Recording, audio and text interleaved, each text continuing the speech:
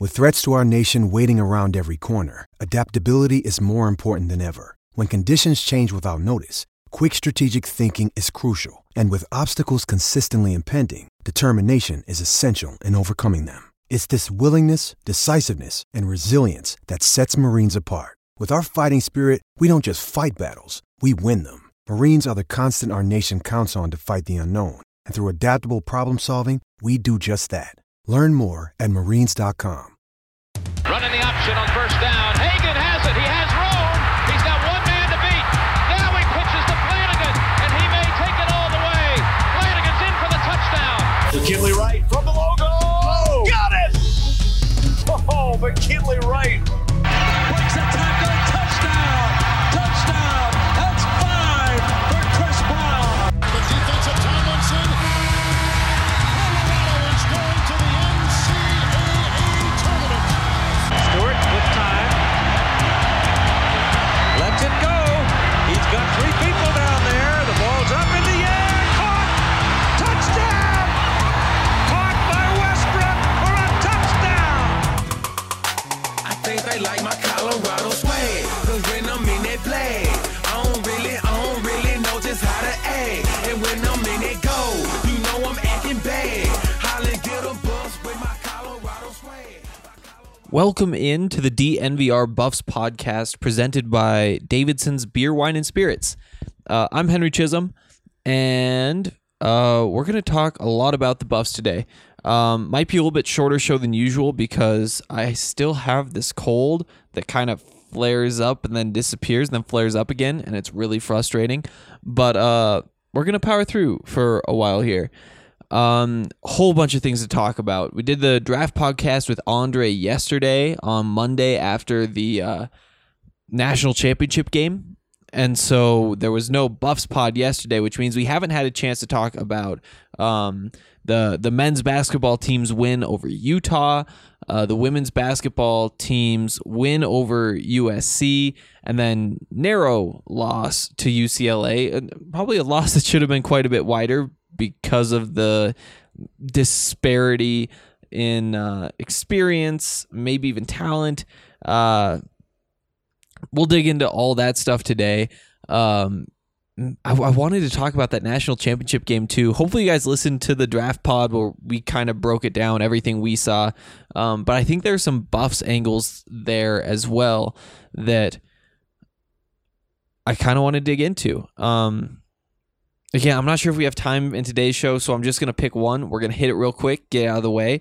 But if you guys watched the national championship, you saw how this game went. LSU ended up pulling out the win over Clemson. It was 42-25, but it was a pretty tight game early. LSU had like a 28-17 lead at halftime. But that was kind of because of a run that they put together late. The game started with a Clemson drive getting inside LSU territory, but because of a bunch of weird circumstances, they had to punt the ball, pinned LSU deep. And on LSU's first possession, they threw the ball. Tight end caught it, I think, that Randy Moss's kid, whose first name I can't remember, and it moved him up to about midfield, except that one of the LSU offensive linemen was downfield, and so it got called back, and that penalty really stalled them. You know, LSU might have run down the field, picked up that first score, ran away with the game. Instead, they kind of got stuck, and that killed that drive, killed their momentum, and that's a tough place to get momentum back. Clemson built off of it. All of a sudden, Clemson's up 17-7. LSU's working from behind, even though they were clearly the better team. You know, that's the kind of stuff that Mel Tucker talks about, and sometimes we forget, especially watching these elite teams, that they struggle with the same things. It's those little mistakes. It's those details that can just throw you off. LSU able to overcome it, mostly because there weren't nearly as many penalties, not nearly as many mistakes made later in the game, and that kind of enabled them to come back from down 17-7 to win the rest of that game 35-8. That's one of those things I saw. there's some like bigger stuff too in terms of structure that we're gonna maybe dig into in the next couple days, depending how timing goes. We have to preview the game against Arizona State for the men. That's going down Thursday, and then they also play Saturday. They're Saturday this week when they'll be at Arizona, which will be another massive game. Arizona just fell out of the AP Top 25.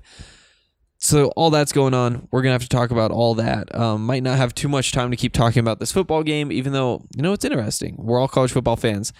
Before I get any deeper into this, before we start talking about what happened with the men's team, I want to tell you just a little bit more about Davidson's. Davidson's Beer, Wine, and Spirits is locally owned and operated, and it has over 1,000 varieties of beer. They have wines from around the world, fine single malts, and rare whiskeys. Download their app today and use promo code FIRST10 to receive 10% off your purchase of $25 or more. This offer ends January 31st. They have 2 convenient locations in Centennial and Highlands Ranch, or you can get your purchase conveniently delivered to your door. Remember, that's code FIRST10, and it'll give you 10% off your first order of $25 or more. Okay, let's talk about this basketball game.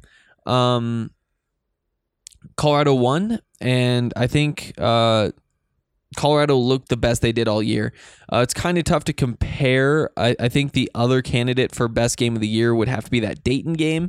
That was a much closer game, but Dayton is a little bit better opponent. It's tough to say that anything is better than beating your theoretical in-conference rival 91-52. That was the score of the game against Utah. Utah isn't as talented, definitely isn't as talented, but has a couple of surprise wins, close game against Oregon as well. The win over Kentucky being the big notch in their belt. Colorado took care of business, and that's what you wanted to see. This is their first game back since that Oregon State loss, you'll remember, and they bounced back.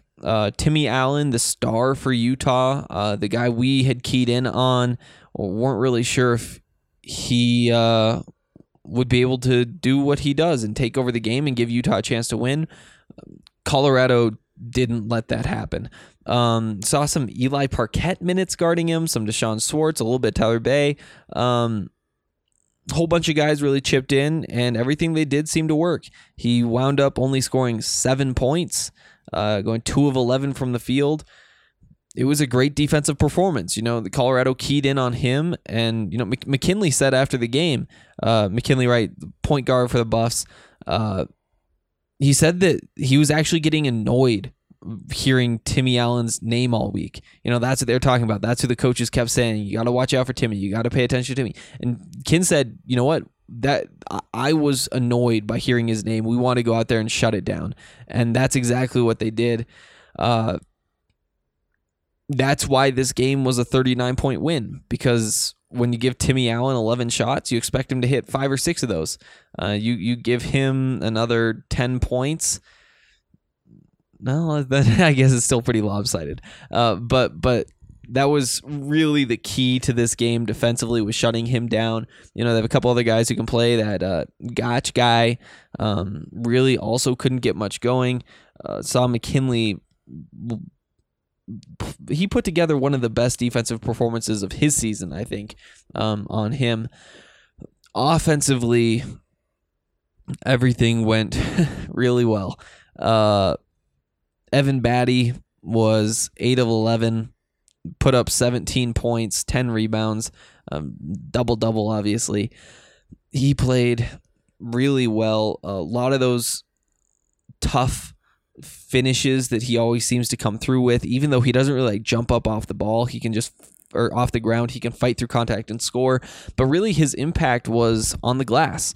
7 offensive rebounds, 6 of those in the first half. He was just a machine early on, getting every offensive board, getting second chance points. And that's why Colorado was able to really jump out to an early lead. They got up 16-2. Turned that into 26-7. They just had this huge lead early that they held on to pretty comfortably throughout the game. It was never within 20, 22 points in the second half. Big reason why is that Evan was pulling in those offensive boards and helping them get those opportunities. Essentially, they just couldn't miss early on, because even if they did, they'd get another shot out of it. Huge lead. The coach for Utah, Larry Krystkowiak, he said after the game they just wanted it more. I think that probably is the one thing that Tad Boyle really wants to hear out of an opposing coach is Colorado wanted it more. They looked like they cared more. And that's exactly what happened. And it was pretty obvious. Who else do you even key in on? McKinley Wright put together another really great game. He's on a hot streak. He started the season pretty well, I thought, against Sun Devils and Arizona State. Kind of fell off from there and has slowly built himself back up. I think he's playing really well right now, has been over the last few weeks. Just the way that he feels the game, knows when he needs to go to the rim, knows when he can just dish the ball off. He's just so in control of the offense, and he's running it the way it's supposed to be run. He was also 3 of 3 from 3, and 3 of 4 from 2, 6 of 7 overall. A great game for him, 16 points. Also had 8 assists, 7 rebounds, just filling up the stat sheet. Couple steals as well, and most importantly, 0 turnovers. Like I said, he also played incredible defense. Great game for him individually. Even though Evan put up the numbers he put up, I think McKinley Wright has to be the MVP of that game. Just the way he ran the ship was everything that you want him to do. Other notes here. Let's go with Deshaun Schwartz, because he's an interesting one, and I actually had a chance to talk with him today. You'll see that coming up on the DNVR website here in the next couple days, figuring out when exactly to drop what content. It's kind of weird with basketball season because of the way the schedule works out. They're gone. They have games Thursday, Saturday, so they leave Wednesday quickly after practice, so you don't really know if you're going to get enough time to pull a full story out of that post-game or post-practice availability. And they're gone Wednesday through Saturday night. It's a lot. But we got to see him today, which is good. He said that he isn't really worried about it. He didn't make a 3. He was 0 for 3 from 3 against Utah. Game before that against Oregon State, he was 0 for 4. But in the 6 games prior to this 2-game dry spell, he was shooting a little over 53% from 3. So he was super hot. And now all of a sudden, things just aren't falling. He was quick to point out that he did make that shot with his toe on the line that ended up being called a 2 in the arena. They were calling it a 3. It was pretty obvious that he had stepped on that line, but he hit that. Again, he says he's not worried about it. It's not really on his mind. Just needs to start seeing him go in again. He was still 6 of 13 from the field. That means 6 of 10 from 2. Made both of his free throw attempts. Contributed 5 rebounds. So it's not like it was a bad game in any way outside of the shooting. And he said, sometimes when your shot's not there, first of all, he said that's not going to stop him from keeping shooting. And I talked to Tad about it too. And Tad said, yeah, that's what we want him to do. He's a shooter. I just want him to keep taking good shots. Tad actually didn't even realize that he'd gone 2 games without hitting a 3. So there's not much concern there, and I'm not concerned either. It's just kind of interesting, especially for somebody like me who never really played basketball at a competitive level. Stopped in 4th grade, 5th grade, something like that. I think after 5th grade I stopped. But just what's it like going through a dry spell? That's something that I just cannot relate to. Again, overwhelming point is that he's not concerned, and he said he just needs to find more ways to contribute. And he did. Also had a chance to talk with him about why he made this massive jump. He's still, even with missing his last 7 3-point attempts, he's shooting over 43% from 3 this season, up from about 32% last year. And he said that he mostly attributes that to changing how he shoots, putting more arc on the ball, makes the rim bigger instead of just trying to fire it right at the spot. He says that throwing it up in the air more like that, it meant more time in the weight room. He needed to bulk up just a little bit to make it easier. Obviously, it's working. He's happy with it. He isn't like reverting back. That's not why he's missing. It's just not falling. So there's a little update there. Also talked to him about his hobby of making music. He produces music. He has like a friend who raps, and they were playing shows in Boulder this summer. They had a couple gigs. I can't remember where he said they were. I'll let you know if he has another, but he said that most of the team was in the front row supporting him, as you'd expect. Evan Batty front and center. I talked to Evan today too about not being on Twitter. He said that he's still happy with that decision. So there's an update there. That's another story that'll be coming sometime in the next couple days. That's a lot of what I want to say. You know what? Before we go to break, let's run through these Pac-12 basketball standings. Because there's a lot going on there. So, at the top, Stanford, the only undefeated team in conference play at 3-0. Surprise for sure. They haven't played the cream of the crop here, but they got wins over Cal and Washington State, as you'd expect them to, and they beat Washington, a Washington team that I would have expected to have beaten them. All 3 of those games were at home for Stanford, but they're doing what they're being asked to do. Really can't complain. Then you've got Oregon at 3-1, then Colorado, USC, Cal all at 2-1, Oregon State 2-2, and then Arizona, Utah, Arizona State, UCLA at 1-2, Washington State 1-3.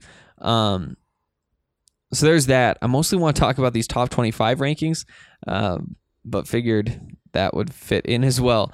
So 2 teams in the top 25. Oregon is ranked 8th. They moved up from 9th. CU is the other team in the top 25, moving up from 25 to 20th. And these are Monday's rankings, so that's totally recent. No game since then. Arizona lost to Oregon State this weekend, and that knocked Arizona from, I believe, 24th. Yeah, I think they were 24th down to 33rd, which is outside the top 25. That's like if you expand the rankings. Important to note there, Arizona, like I said earlier, is one of Colorado's opponents this week. That means that win will be less valuable in terms of the rankings. If Colorado pulls out the win there, the loss also looks a little bit worse. Still plenty of time left in the season, but just for now, that's what that means. Also, doesn't hurt that Oregon State just beat another one of the top tier teams in the Pac-12 for Colorado. Colorado lost to Oregon State. Who knows? Maybe Oregon State is actually a good basketball team, and that loss isn't as bad as we thought it might have been. They did lose to Arizona State. They also lost to Utah, but still, like I said, a lot of time for all this stuff all these things to sort itself out. Few more teams receiving votes. Stanford is 27th. Washington is 39th. Oregon State tied for 43rd. USC tied for 47th. Then you've got some of the non-conference opponents are ranked. Kansas fell to number 6. Dayton moved up to 13. Northern Iowa is sitting at 36. Also tonight, Clemson beat Duke, and Colorado beat Clemson earlier this season. Duke was ranked 3rd in the country. Clemson wasn't even receiving votes. They might sneak into the top 25 after a huge win like that. We'll see. another good result for Colorado. There we go. When we come back, I think it's probably time to move on to what's up with that women's team. Chat about that for just a minute. I think we got a comment for the third segment. But before we get there, I want to tell you about Breckenridge Brewery. Incredible beers. And I just, I can't imagine. It's tough for me to think going back to what my life was like before that was what I drank. Now it's just Breckenridge beer. No matter where we go, if I'm at the store, I just know that that's what I'm getting because it is so much better and it's such a great value considering the price. Really can't say enough good things about Breckenridge. And if you're looking for somewhere to try it, you should go to Blake Street Tavern because they're great people. Chris Fuselier, Tyler Ziskin, big buff guys running Blake Street Tavern, and you see them courtside at every game, and then you go in the bar and they're the guys in charge over there. Cannot say enough good things about Blake Street Tavern. Also, should mention that on signing day, February 5th, Mel Tucker and the Buffs coaching staff will all be at Blake Street Tavern. I can't remember what the time is. Since we're ways out, I won't worry too much about it, but something like 6 or so. They're going to be out there for a couple hours, free appetizers. I think you get like a drink for free too. All you have to do is RSVP through the Blake Street Tavern website. Should be a great event. They always do a great job with that kind of stuff. And for more information, here's Ryan. What's up, guys? Ryan Koenigsberg here, and I gotta tell you about the Blake Street Tavern. It's my favorite sports bar in town, as evidenced by the fact that we had our fantasy draft there. It's where I watched Super Bowl 48. It's where I watched CU win a Pac-12 basketball championship back in the day. It's the place to be for any sporting event. It's the biggest bar in town. I always joke you could land a 747 in there. It was named the National Sports Bar of the Year in 2017 by Nightclub and Bar Magazine. It wins Best Sports Bar in Denver seemingly every year from Westward. Anyone else that's voting, it's the place to be. They've got great specials, and the food is out of this world. I recommend the nachos, the green chili fries, the buffalo chicken wrap, you name it, they've got it. And the location is perfect, just 2 blocks north of Coors Field, and they have parking. So go check out the Blake Street Tavern. Okay, jumping back in now, I want to talk a little bit about this women's team. I made it out to both those games this weekend, and they were a lot of fun. The crowd was a little bit dead for the USC game. Can't really blame them. It wasn't all that exciting. Colorado won, of course, as we kind of expected them to, and it was a pretty big win. They beat them by 13 points. They had control most of the way through, and that was really a test because USC is another one of these young teams in the conference. A lot of talent, a lot of different places. Some really big girls. 6'5" out there rebounding, and Colorado wasn't getting pushed around. Again, book on this Colorado team is that they're young, they're talented. We're mostly looking to the future, but at the same time, if they keep cleaning up against these second-tier Pac-12 teams, third-tier Pac-12 teams, the teams that aren't really national title contenders, they might sneak into the NCAA tournament, or they only need a couple more wins to get into the WNIT at the very least. And again, like I said, against USC, they took care of business. Jalen Sherrod, maybe not the best game for her, only 4-7 for 10 points, but Quinessa Kayla-Doe, the lone senior, was 3 of 4 from 3, put up 13 points. Emma Clark was 3 of 8 from 3, put up 13 points. And then there was just a solid team rebounding effort. Really fun to watch. But the game that I want to talk about more is the loss to UCLA on Sunday, a UCLA team that is now 16-0. That's just so tough to do, winning that many games. They moved up to number 7 in the rankings this week, and They're sitting at the top of the Pac-12 standings. There are 2 undefeated teams, UCLA at 5-0, Stanford at 4-0.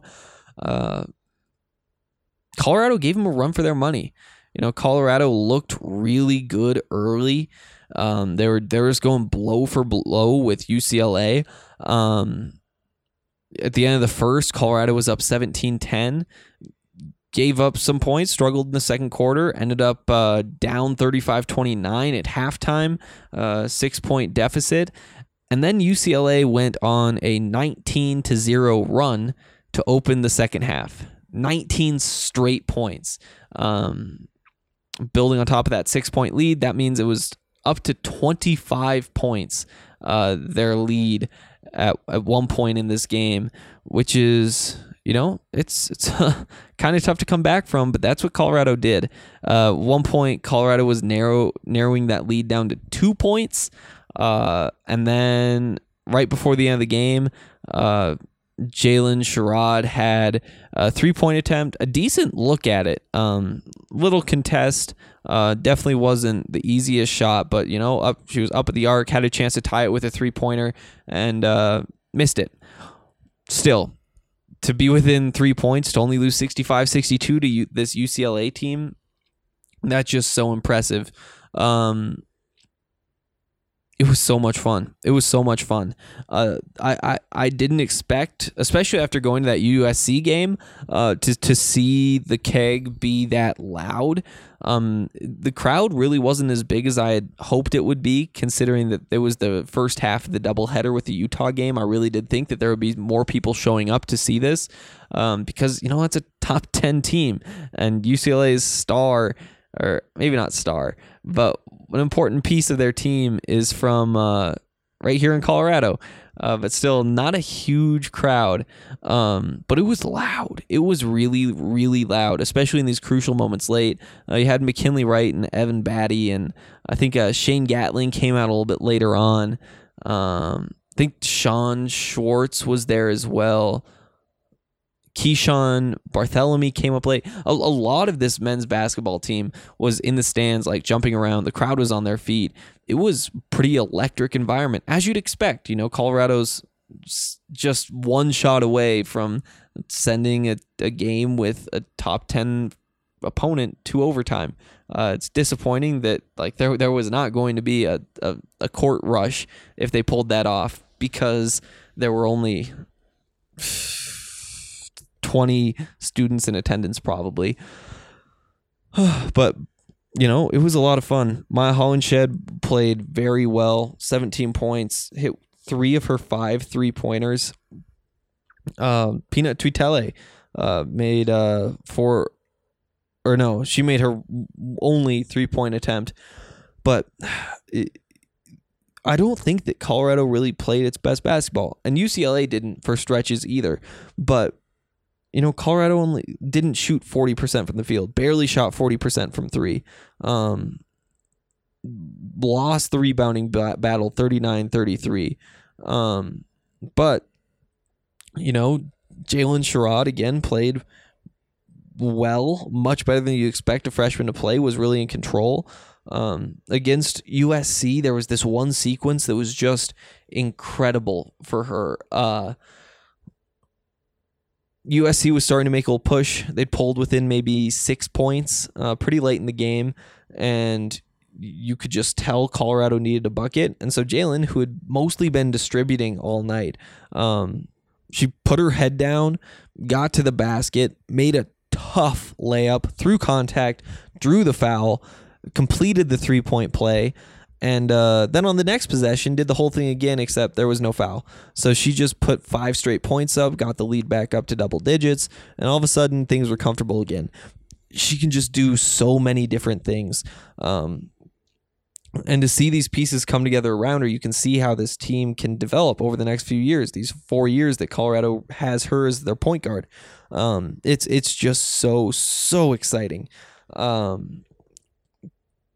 This is a young team that has really impressed me. They were undefeated in non-conference play, which is tough to do, even if you are a Pac-12 team, even if you are typically better than your competition.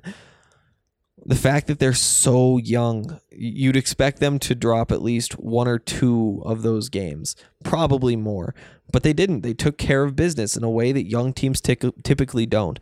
And now we're to the part that's more fun and less stressful, and that's Pac-12 play. And sure, it's tough when you go through the stretch. 3 of 4 games against top 10 teams in the country. That's just what happens in the Pac-12. It's the way the conference is set up. Is we're going to beat everybody up in non-conference play, and we're going to beat each other up here. Colorado so far hasn't really been able to hang with Oregon. They were right there with Oregon State. They were right there with UCLA. The expectations are a lot lower now than they were in non-conference play. These aren't teams that they should necessarily just be beating, but they have this upset potential because they are so young and talented. You just never know when things are going to click. A lot of things went their way against UCLA, but definitely not all of them. Again, they didn't shoot 40% from the field. It was just a great effort. Their ability to fight back when they're down by 25 is something you'd never see from a young team. You expect them to roll over, especially against a top 10 opponent.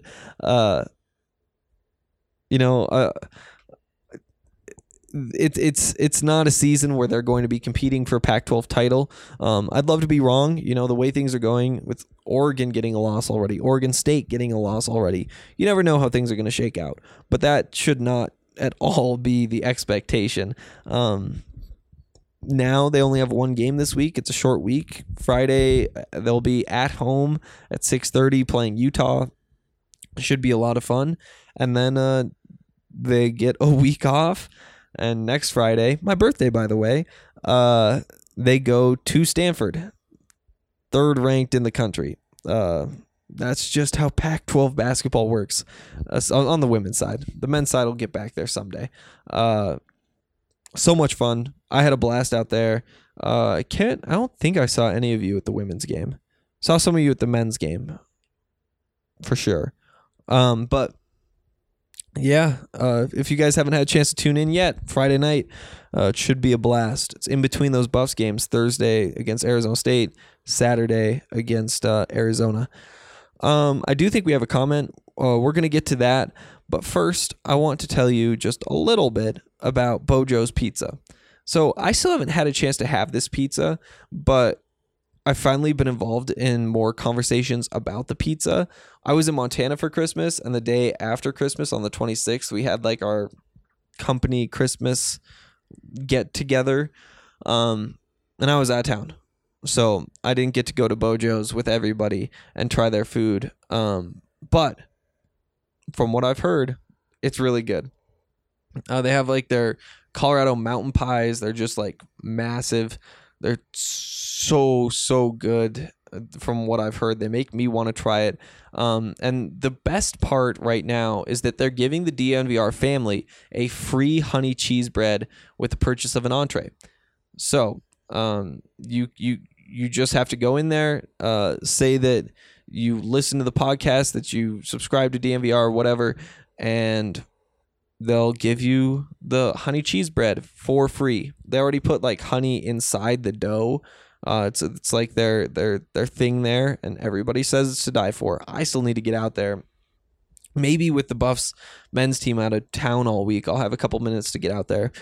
We'll see. Things typically come up that make it hard to do the things that I think I'm going to have time to do, like buy a bed frame or use my zoo pass. Oh, I do think I'm going to the zoo on Friday though, so that's going to be a good time. As long as nothing comes up, Friday, get to go to the zoo. Also, maybe the Nuggets game tomorrow, if they're cheap tickets. We'll see. But, yeah, Bojo's is the best. It's a Colorado company. They have locations across the Front Range. Definitely check them out. You can go to bojos.com, BEAUJOS.com, and get all of their information. Plus, remember, just mention DNVR, you get free honey cheese bread if you get an entree. It's a great deal. All right, let's see what this comment is saying. This is from B Mixer. Borghi was the biggest recruiting mistake by CU in years. I think the running back they took was Broussard. Yeah, I can't remember because I wasn't like covering it, so I wasn't like a part of all of this. But yeah, Max Borghi was committed to Colorado. All of a sudden, he got scared off, I think, because of either Jarek Broussard or Deion Smith. I can't remember which one. But yeah, if you guys haven't listened to Last Buffs podcast, talked a lot about Max Borghi and the way that he could maybe find his way back to Colorado. It's a stretch. It's a massive stretch. But boy, would it be exciting. And there are at least some ties. You know, he's from here and he was committed here. And now there's definitely a little bit of reason to think. Since we last talked, remember Mike Leach, the air raid coach at Washington State, was fired. And in comes Nick Rolovich, the coach of Hawaii, who, you know, he runs the ball more than Leach does, but not by a whole lot. In terms of Colorado's odds of landing Borghi, I think that this was pretty much ideal. You weren't going to do much better than this. When Leach left, Borghi tweeted something like Leach tweeted some like gif of him, whatever, and Borghi quote tweeted it and said, excited to get to run the ball more next year. He's not going to get to run the ball much more. And actually, if you look at it, the touches for the Washington State running backs were more than the touches for Hawaii's running backs, because even though they run the ball more, they rarely, if ever, pass the ball. We'll see what exactly the system looks like, but it should be pretty similar in Washington. So good news in terms of Colorado trying to land Max Borghi. Still definitely not going to happen, but not definitely, I guess. I should take the definitely out of that. And that's kind of where we stand. Back to B-Mixer. I said, if I remember right, he came in and tore up a camp, and then they offered, and he accepted, and Borghi left. Yeah, it sounds about right. Again, I was told this story during Washington State week because I didn't realize that Borghi was ever committed here. You know, those little gaps in my knowledge that just keep disappearing. Oh, sorry, my throat. Yeah. Let's keep going with the comment. I think Borghi stays at Washington State. Yeah, he's got to stay. I was thinking about what you said about Washington State, and without Leach, they are more like CSU than a Pac-12 team. Ooh, that's harsh. You know, we'll see. Until you actually see them not be successful, then I'm not going to quite go that far. But yeah, I mean, without Mike Leach, he was a lot of their identity. He was a lot of the draw. You know, I haven't been to Pullman. I've heard that there's a great game day environment there, but in my experience, the great game day environments come from places where there isn't a whole lot to do. Everybody's bought in because that's the culture. I mean, you think of all the SEC towns down south, those aren't necessarily places that are filled with other things to do than tailgate college football games. So yeah, that's kind of my take. Again, would love to go to Pullman. I didn't get to this year for whatever reason, but yeah, Washington State without Mike Leach definitely loses some of the appeal. Again, you can build off of the success though. You know, as long as they're winning, as long as they have that culture, you can carry that on for a while. Who knows? Maybe the new guy can come in and build on top of it too. Keep going with the comment. A couple nice programs, but the inability to recruit at high levels makes them also Rans with very little chance to win in football and men's basketball. They have a super small stadium and in the middle of nowhere. At least CSU is kind of closer to a major city and has a bigger and nicer stadium. Thanks for the comment as always, B-Mixer. Appreciate those. I think that those are definitely some interesting points. We'll see what happens, especially with like the realignment coming up. I don't really know what Washington State is good at. Like you said, it's not men's basketball.